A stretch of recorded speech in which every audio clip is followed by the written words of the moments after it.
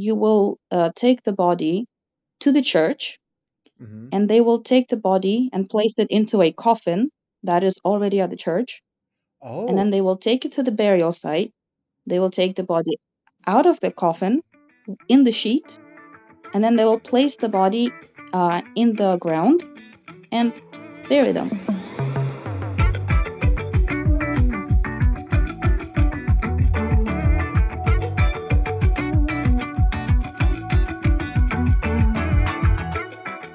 all right. Coming all the way from Cyprus, today we have Tina. She's a funeral director, or I would guess you would say mortician. What is the proper terminology that you use to call your line of work in Cyprus? I would say it's both. We're funeral directors and morticians. Like I said, I do stick more to the mortuary side, so I think I would classify myself as a mortician. But Very I do like to branch out and learn all aspects of the job because I think it's very important to know all the little bits and pieces of what you're doing.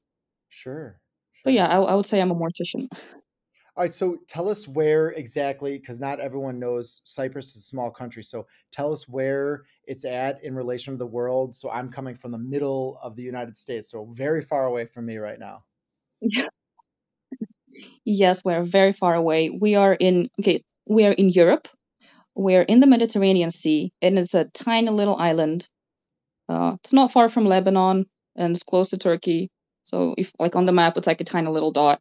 But it's a wonderful country. It's very hot here. I know I'm wearing a sweater, but it's very hot. I was In going the to say winter, toasty. yeah, I'm kind of sweating right now, but it's okay. Um, in the summer we get pretty hot. Like I don't know if you speak Celsius, but in Fahrenheit, I guess over 100 degrees. Wow, Sometimes that is hot. most of the summer actually it's like perpetual summer. So where were you born? Were you born in Cyprus or were you born elsewhere? No, I grew up in Cyprus, but ethnically I'm Russian. Okay. But my family moved here when I was very little, so this Oh, is my home pretty much. very nice. We do speak Greek here. It's a slightly different dialect from the original Greek that you would hear in Greece, Okay. so it's a bit different. But it's still Greek, and the traditions, they have their own traditions.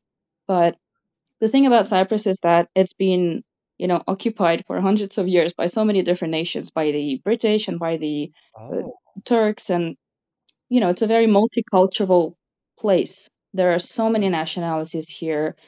You can meet absolutely anybody. wow. Everybody lives here. It's Well, I'm amazing. It's getting such a huge melting pot of nationalities, and therefore there's a melting pot of different, funeral rituals and burials and churches and cemeteries. Really, it's you never know what to expect. That's exactly what I was going to ask. I was going to say, if there's so many people coming from so many backgrounds, it has to be pretty unique and intense to be a funeral director because every service is going to be very different. Tell us how like a normal funeral or quote unquote normal service would be, like your most common. What does that sort of look like on your day to day life? Well, okay, most commonly we do get the local population, the elderly. So like a typical Cypriot burial or like the whole process would be you pick up the body, let's say it's a senior person, elderly man or something, Uh-huh. and we try to do funerals, like the family prefers to do the funerals as soon as possible, usually. So like within a couple of days. Okay. So we don't really embalm the Cypriot clients that we have. Okay. So normally we would just prep them, you do the cleaning and the mouth and everything. You Yeah. clean them up, you dress them. Normally it's a suit, which is normal for everybody. And Uh-huh. then we wrap them in a sheet and we place them in a coffin. And like how the actual funeral goes is almost always with Cypriot burials, you go to a church for a service, you Okay. know. So you go to a church, it's about maybe 30, 40 minutes of, prayer. And then sometimes the family will speak, and then we'll take them to the burial site. And it's, nothing interesting. But we do have a thing where it's very normal at the grave. You will place the coffin on a stand. You Okay. will completely remove the lid of the coffin. And Oh, whoever wants to come say goodbye, they will walk up to the coffin, say goodbye to the person. And then, without the lid, we will place them into the ground. And What? then the priest, yeah, without the lid. And then the priest, okay, most of the time we place the lid back on, but sometimes not always, kind of Huh? place it lopsided. The priest will pour some oil, like olive oil, on the coffin in Wow. the ground. He will throw some grains of wheat, some water, some soil, and he will pray. So that's like a little ritual that we do here. Uh, it's coming from the old times. That's very unique. For us here, you would very, very rarely, almost never have the casket be opened at the cemetery. Like the cemeteries will not allow that here. So that's a very different Yeah. process that they get to say goodbye at the cemetery. Yeah, they get to say goodbye, hug and kiss the person. Sometimes they cry, and I Uh, think it's like a very good way to get closure. I think because this is probably something I would like to do, if I was saying goodbye to my loved one, like just kind of say goodbye to them for the final time right. without any barriers. But yeah, the first time I saw that, I was a little bit perplexed as well. It was interesting. I will tell you one more thing. In some areas of Cyprus, I have not been able to witness that yet. Maybe I will in the future. But in some places, this is also like an old tradition.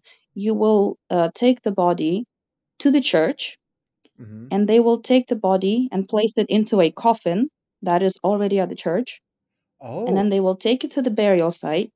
They will take the body out of the coffin in the sheet, and then they will place the body in the ground and bury them. That's it. And then the coffin might be reused again. It's like a vehicle of sorts. interesting. That's So very that, unique. yeah, yeah, it's become kind of normal. But I've never seen that. But I thought it was quite neat. Family graves are very common here. Yeah, it's just you go to a cemetery and you'll see a lot of massive plots with 3, 4, 5 people buried there. So I don't know if that's common everywhere, but I always found that a little bit interesting. Yeah, we definitely see that here where there's a grouping where the families are, they're kind of together. That happens like some, relatively like frequently. What is the most Mhm. interesting thing that you've seen like personally on the funeral side of things? Was it what you've already seen with the oil and the wheat and everything, or was there something else that you in your years of working, like what have you seen? Well, the oil in the wheat, it's common. It's normal. Almost all funerals are like that, the Cypriot ones. So it's become very normal for me to see the oil in the wheat and the water and the soil.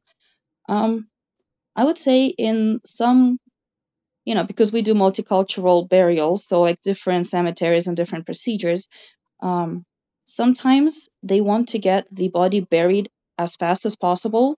So you have the grave diggers, the workers at the cemetery.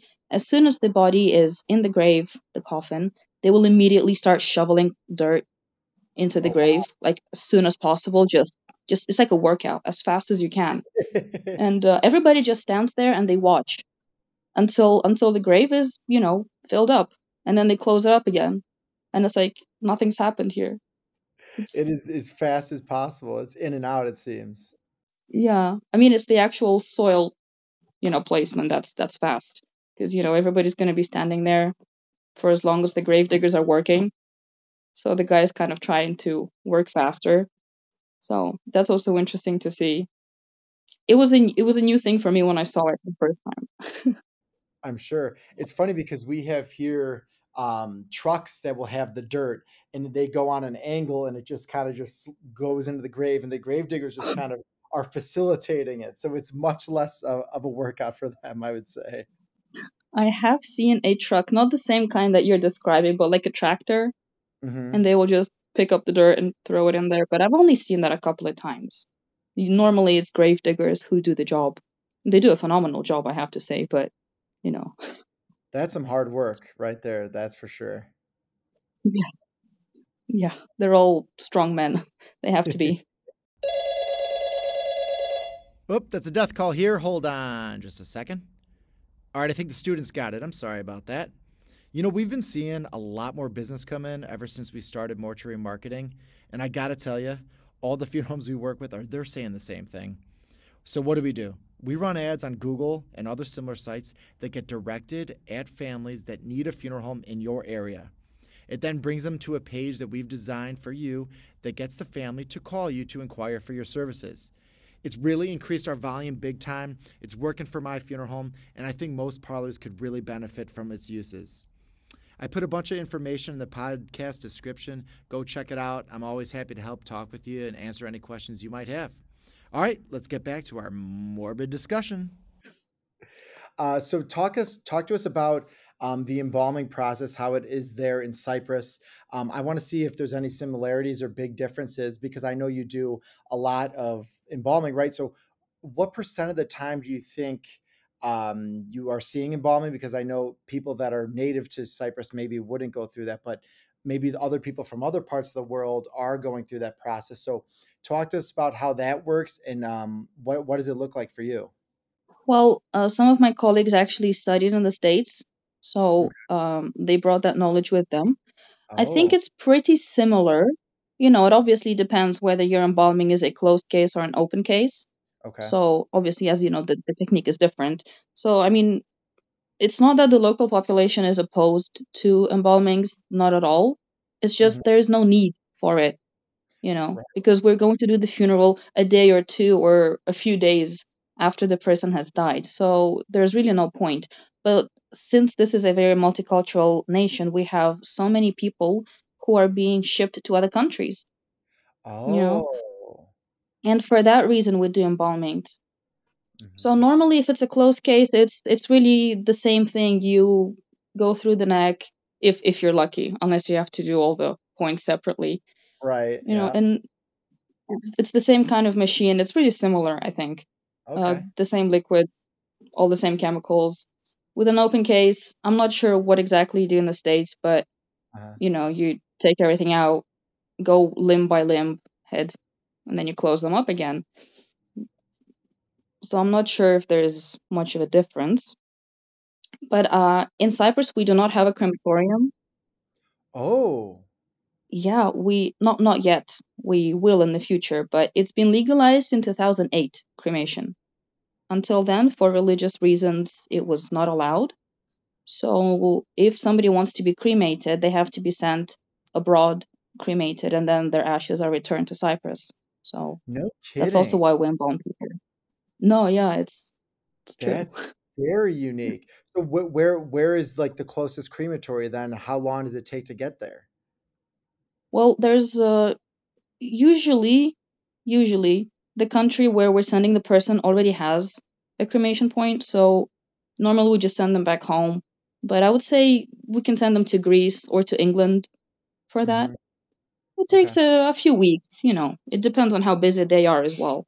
But maybe two, Right. 3, 4 weeks, and they'll be back. Mm. Wow. That's very different. Wow. So do you think that's gonna become part of the future moving forward? Are you seeing more and more people kinda go into the cremation? Definitely, I am yet to see a Cypriot who wishes to be cremated, Uh-huh. but we have a lot of foreigners who want to be cremated. And I think, with the newer generations, my age and people younger, in the future, they will be more open to cremation. So Sure. I'm 100% sure there's going to be a crematorium here, and it's going to become a little bit more popular because, nowadays people are not as religious as they used to Yeah. be. So I Mhm. think they will allow themselves, this option. Yeah, that's wild. Wow, that's a fun fact. So, how did you even get started, like, in the funeral industry in general? What kind of sparked your interest, and what were you doing beforehand? Well, beforehand, I've had a few jobs, but I've spent quite a few years working in an office, just paperwork all day long. Yeah. And honestly, it was just not doing it for me. I was like, this is not what I want to do for the rest of my life. And I thought, what are my interests? Yeah. I mean, if you consciously make the decision to go into a funeral industry, that means you really do love the job because Right. not many people can withstand all of this if you hate it, you know? Yep. It'd be Like very you can work challenging. in an office and hate your job, but still, okay, it pays the bills. I can deal with this. Uh-huh. Not on a funeral home. That's for No, sure. I was always interested in it. I just never allowed myself the possibility that, hey, maybe I can actually do this. So I Yeah. called up a funeral home and I asked them if they needed an extra set of hands. They said, come and try it out. Turns out, my team turned out to be amazing, very good people, and they're great at what they do. They Yeah. know what they're doing, they love what they do, so, you know, you want to work in a place that actually respects the whole industry and respects the people they work with. I feel like Yes, it's very important for me it is. because Did you did you have to go to school then, or is there any sort of licensing that you need there in Cyprus? you do need licensing here to be a funeral director. Mhm. Since I'm still in the process of obtaining one, I am not leading any funeral, so I'm not actually doing the Oh, funeral director job. I'm got it. just, in the background doing the assistant work, let's say. But yes, you do need a license. You need to sit an exam. So Mhm. hopefully we'll get there. So is there a school nearby, or where would you go, for your education then? Well, there is no actual funeral, like a bachelor's or something that you can get here in Right. Cyprus, but there is a course that the local university offers Oh, that okay. you go independently and you sit through it, you do the exams, and they register you. So, we're in the process of that. But there's not that many degrees to choose from in Cyprus, so usually people will go abroad to get that education. But Well, I'm very fortunate that the people I work with, they are members of many different associations, and they are allowed to teach me and show me things, and you know. yeah, absolutely. Where so what way would you think you're leaning? Do you think you would stay there and get the courses there, or do you think you would go abroad and try to learn elsewhere? Well, I want to stick to the funeral home I work with. Okay. We're like a little, home away from home for me in a sense. I spend a Sure. lot of time there. I do want to stay here, but I think it would be an interesting experience to travel to another country and work with them for a month or two to see, the way they do things and learn new techniques and meet new people in a sense. So hopefully in the future, if that's a possibility, I would like to go for a little while and, you know, because I've been listening to your podcast and I'm sorry, I don't remember her name. She was talking about the funeral industry in Ireland and Spain, and I thought Yeah. that was very interesting. Yeah. And she said how she had like 14 or 16 bodies a day to prepare. I don't Unbelievable. understand, like, how do you do that? Yeah, the level of I've volume never even that come is close to that incredible. number. That's extremely Ugh, impressive. Like, I don't know luckily, how people do it. I don't know how she does it. I don't know how people do it, but hat off for sure. Yeah. Um, I don't even come close to that number. I like to, take my time and okay, I want to do it properly, slowly, just watch everything. Yeah. That's the way. And Thankfully, we're not so it busy. all I guess it depends on kind of the funeral home you're at and how busy you are. Like, if you have to Mm. do that many, then you just figure out your way and like, all right, I'm just gonna like put my nose down and go as fast as I can. But when you have the opportunity and the luxury to kind of take your time, then you could be more detail oriented, I think, and really go above and beyond for kind of the family is the way I would look at it. Yeah, I think that's kind of the case for us because, okay, you know, we have more funerals than we do embalmings. Hmm. So I'm lucky in that sense because maybe I'll have one or two, not even every day. So I kind of just stick to the funeral part, the Right. prepping and the just general. There's always work to be done. Yeah. So when I do get an embalming, I do like to spend a bit more time, like 2 hours, 3 hours, Uh-huh. you know, and Hmm. just kind of do everything slowly. Sometimes, I'm sure you know from experience, sometimes you will, uh, come face to face with you know, cases that are a little bit more tough to crack. Not Yeah. everything is so easy and flowy and just, oh, I can just breeze through it. No, sometimes you get, accidents or people who are sick and you have to really work around the issues that you're facing. Yeah, there's always So people. I'm lucky in that sense that I have all the time. For sure. I mean, I was just Yeah. doing a case this morning that was a tough one. I don't know if you have that here, but we have eye donation where the eye bank would come and then the person like physically donates their eyes. I don't know if it seems like you don't have that there, but so what I've never heard you of have to that. do, you would have to pretty much clean out what would be the internal part of the eye and then build them up with cotton or web roll and then eye caps. It's a whole procedure and it's Hmm. a little bit of an extra curveball. And I just was dealing with one of those today. And just like you said, Tina, you never know Okay. what you're going to kind of get your hands on. And you just got to be willing to like put in like Right? a little bit of time. But I'm guessing, is that not a thing there, the eye bank? I have never heard of that. Okay. No. So I'm guessing How does that. that? What do you mean somebody comes and physically donates their eyes? Like, you mean from body to body, or from? Right, so they would be extracted at the hospital before they come to the funeral home, is what happens. That's mortifying. It is for No. someone that hasn't seen it before, that's for sure. You see, that's why I want to travel and work because I'm very curious to see Yeah, something like that. Is and it all across the states that they do that? I think so. I mean, I guess I haven't asked too many people that I've talked to, but it's definitely a big thing here. It's prevalent, like, it happens, a few times a year at least for us. But what's the point of doing that? Like, you're gonna close your eyes anyway. What is the point? It's something to do with whatever they're extracting is valuable, like for the people that are still alive. So I think whether they can actually use the eye in some sort of way, to be honest, I don't know exactly what it is. I just know what I have to do on the other end. So Okay. there's obviously some sort of use that they're able to get out of them. Okay, well, that's interesting to know. Yeah. So if you ever see that, Thanks for that nugget. so where did your Yeah. coworkers study in the States, or where were they practicing in the States? I'd be interested to know, and how do they like it, and what's kind of the biggest difference for them? Well, I cannot answer what is the biggest difference for them because again, they're not here. Uh, But they studied in Arizona, from what I remember. I uh-huh. haven't really asked them many questions because I don't know why, actually. But I do know that they brought all that knowledge back to Cyprus, and I know that they're very passionate about their jobs.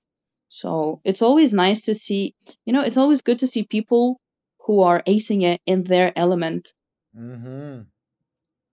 It's not when somebody does a halfway job and it's like, yeah, yeah, okay, it'll do. No, Yep. they're actually doing a good job. And it's interesting because you can sit there and observe and you're learning just by watching them. And I Yeah. feel like it's a very precious commodity, for me at least, because Yeah. I'm learning. So It is, it's especially that the fact that you're learning, like, there's no one better to learn from, that someone that, takes their job that seriously, that really wants to kind of do the work in the appropriate way. And I think our industry is very lucky that we have people, that so many people that are like that, because everyone's passionate. Like you said earlier, Tina, you don't get into funeral service unless you actually have like a big passion for it. So I think that's why it's cool that true. we all kind of can relate to each other, because we all have that passion for whether it's helping people or helping the person that passed away, whatever the kind of their realm is, that we all bring sort of a passion that many other jobs you wouldn't necessarily see. No, that's completely true. And I think I'm very lucky uh, to be able to work in a place like that because, I mean, I haven't worked in any other funeral home, so I wouldn't know. But I'm gonna bet that there are people who just work for the sake of working. Yeah. Hmm. So it's always good to see people who are attentive and looking around and they're performing, they're going over an extra and above Yep. for the family they're working with. You might have three funerals that day, but you're still gonna give your 100% every time. Sure. Sure. So I enjoy that. what does your Yeah. funeral home look like? Do you have what we would call chapels or rooms that you would have kind of a viewing or a visitation at, or what does it look like there? I'm interested. We do have chapels, yes. It's basically like just you just walk into an office, not like a, office, but Uh-huh. you walk in, there's a normal sitting room, the office where we discuss details. Well, I don't personally, but my bosses do. They discuss details with the families. And in the back we have another seating area and we have a little chapel.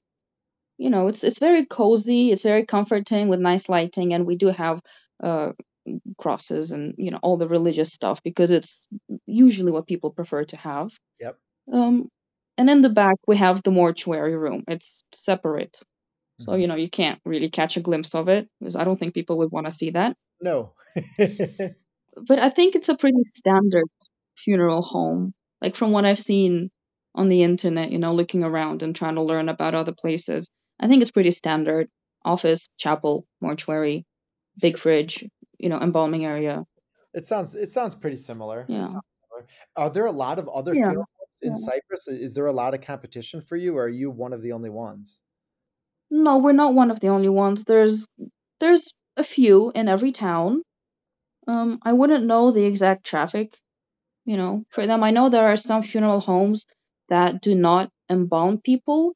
They outsource it to some other professional or another funeral home, Okay. and then they pick up the body. So they might have, 7 or 10 funerals a day, Right. while we might have less, but we have other kinds of jobs that we must perform.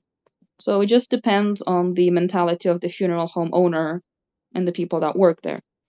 Got it, Some got it. people just don't have the facilities to embalm, so they have to outsource. That makes sense. That makes sense. I think you're fortunate that 2 other funeral directors have gotten to learn from, like, different experience in different places, so you can all work Mhm. together to kind of Mhm. work on your craft to make it as good as possible and, like, learn different things from different parts of the world.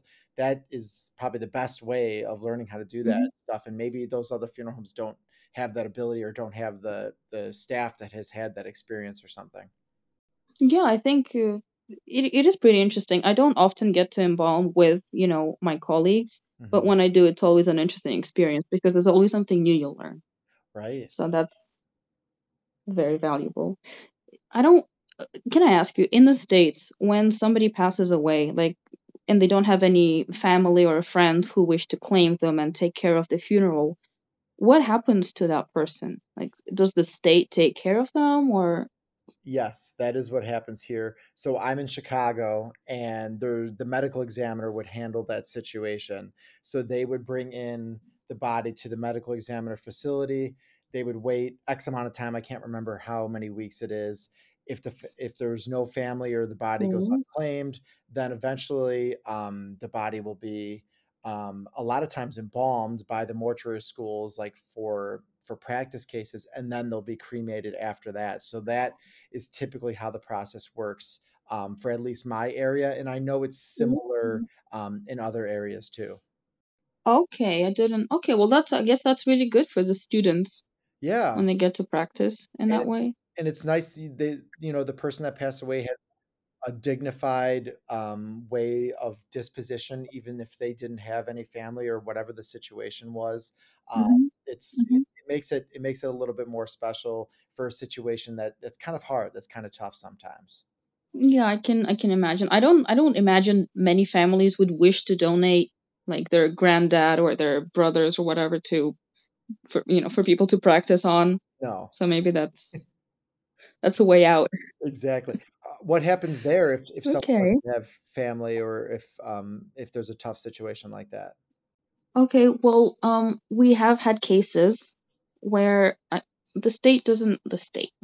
government doesn't really have a program for that because, again, the population of the entire country is, less than 1 million people, considering the occupied side, because the north of the island has been occupied, so we don't really, it's a divided country. And the capital, the town I live in, it's the only capital in the world that's divided between two places, two governments, which Wow. is,